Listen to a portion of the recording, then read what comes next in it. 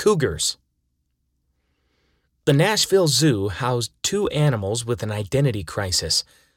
One day, I'd show up and there'd be mountain lions, a male, Samson, and a female, Chelsea.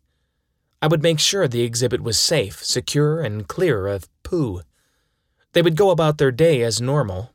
Chelsea glowed as an absolute sweetheart whose demeanor might lure a lesser man in to become dinner.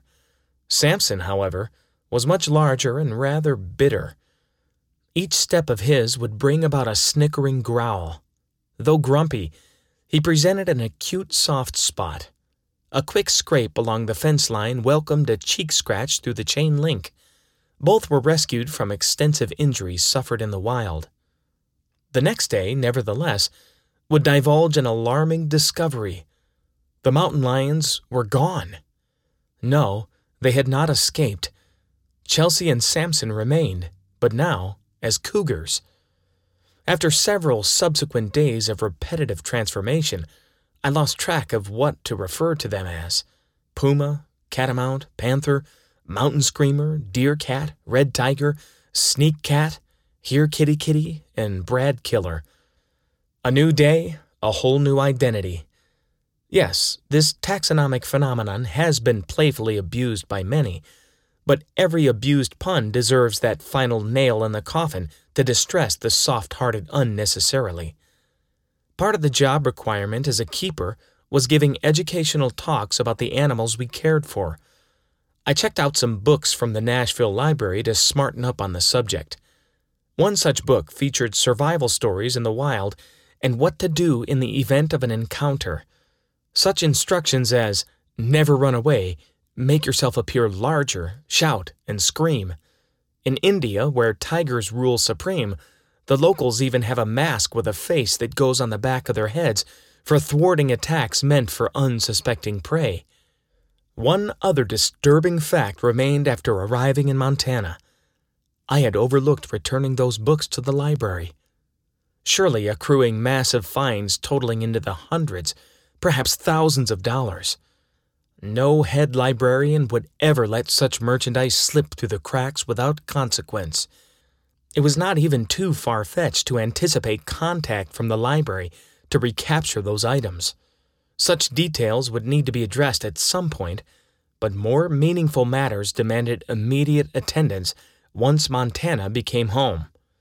No matter what unscientific name had been conjured up depending on region or IQ, there would be no arguments on one singular truth. Those Montana woods possessed a finely tuned ambush predator, whose detail I never lost sight of while in such proximity. While off heading over to Saltamontes Field in mid-fall, a slight shuffle emerged off the side of the trail beyond the heavy underbrush masking the tree line. Strolls were commonly accompanied by the territory-disputing squirrel or chipmunks hustling about in search of a pre-hibernation meal, but never had faint shuffles impressed upon me such calculation. The air became thicker, and that primal sense of smell seemed to benefit from the raised hairs on my skin like antennae. No amount of time in the woods before would portend oxygen being siphoned away, all senses reinforced, far beyond my only hunting experience. Within that tree line, there fostered no doubt of something watching with motionless concentration. Resumed steps down the northbound trail brought more quiet, self-masked shuffling alongside. My deliberate pauses were greeted each time with matching gaps of unnerving stillness. This counter-maneuvering went on for 3 or 4 more series over several endless minutes. My buckknife slowly became unsheathed, shifting the direction of the point towards the sound. The back of my eyes trying to visualize what might lunge out and what I could do to stay fully defensive.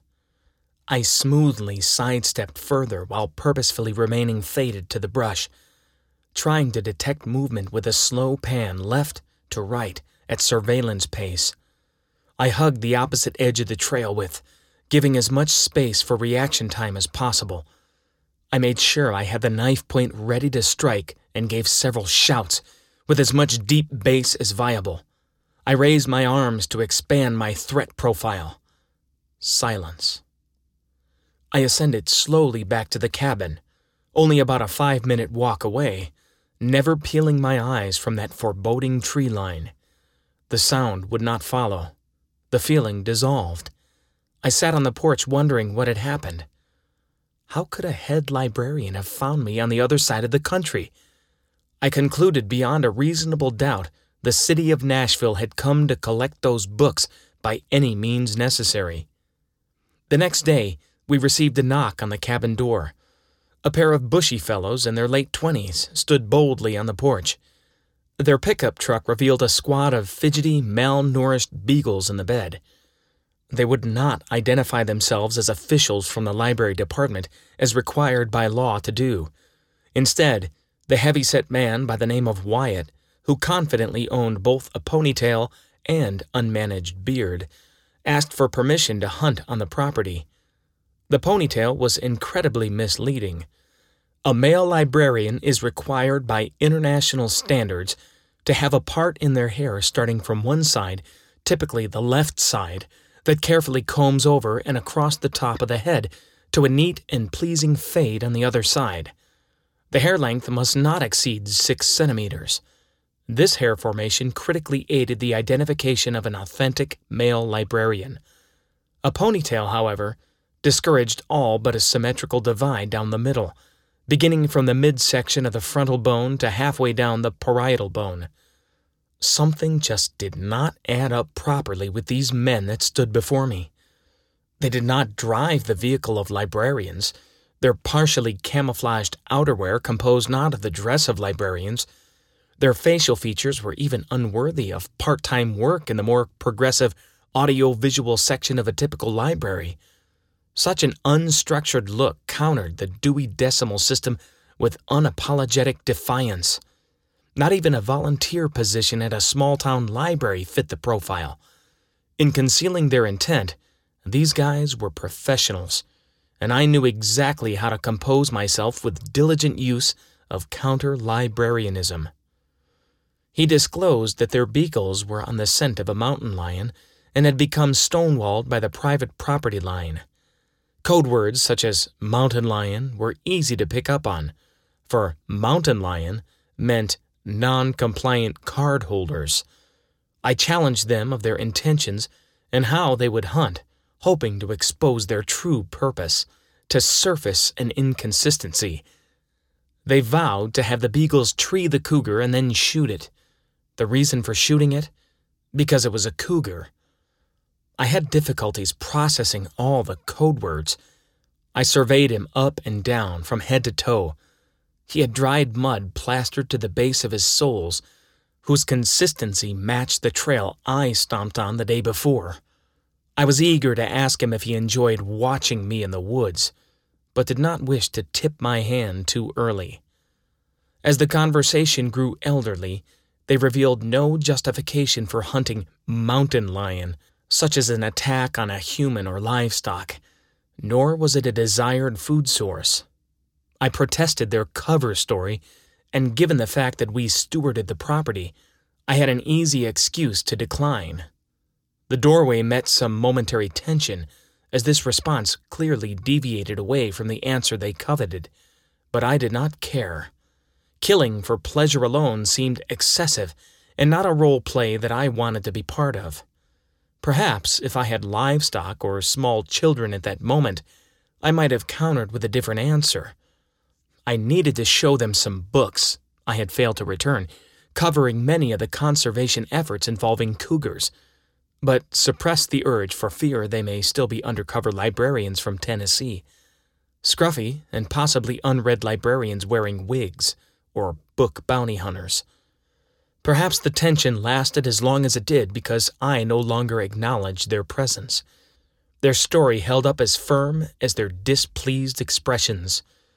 I slipped too deep into the realization that the encounter the day before was not of these men or any other library authorities after all. I expelled such a deep sense of relief.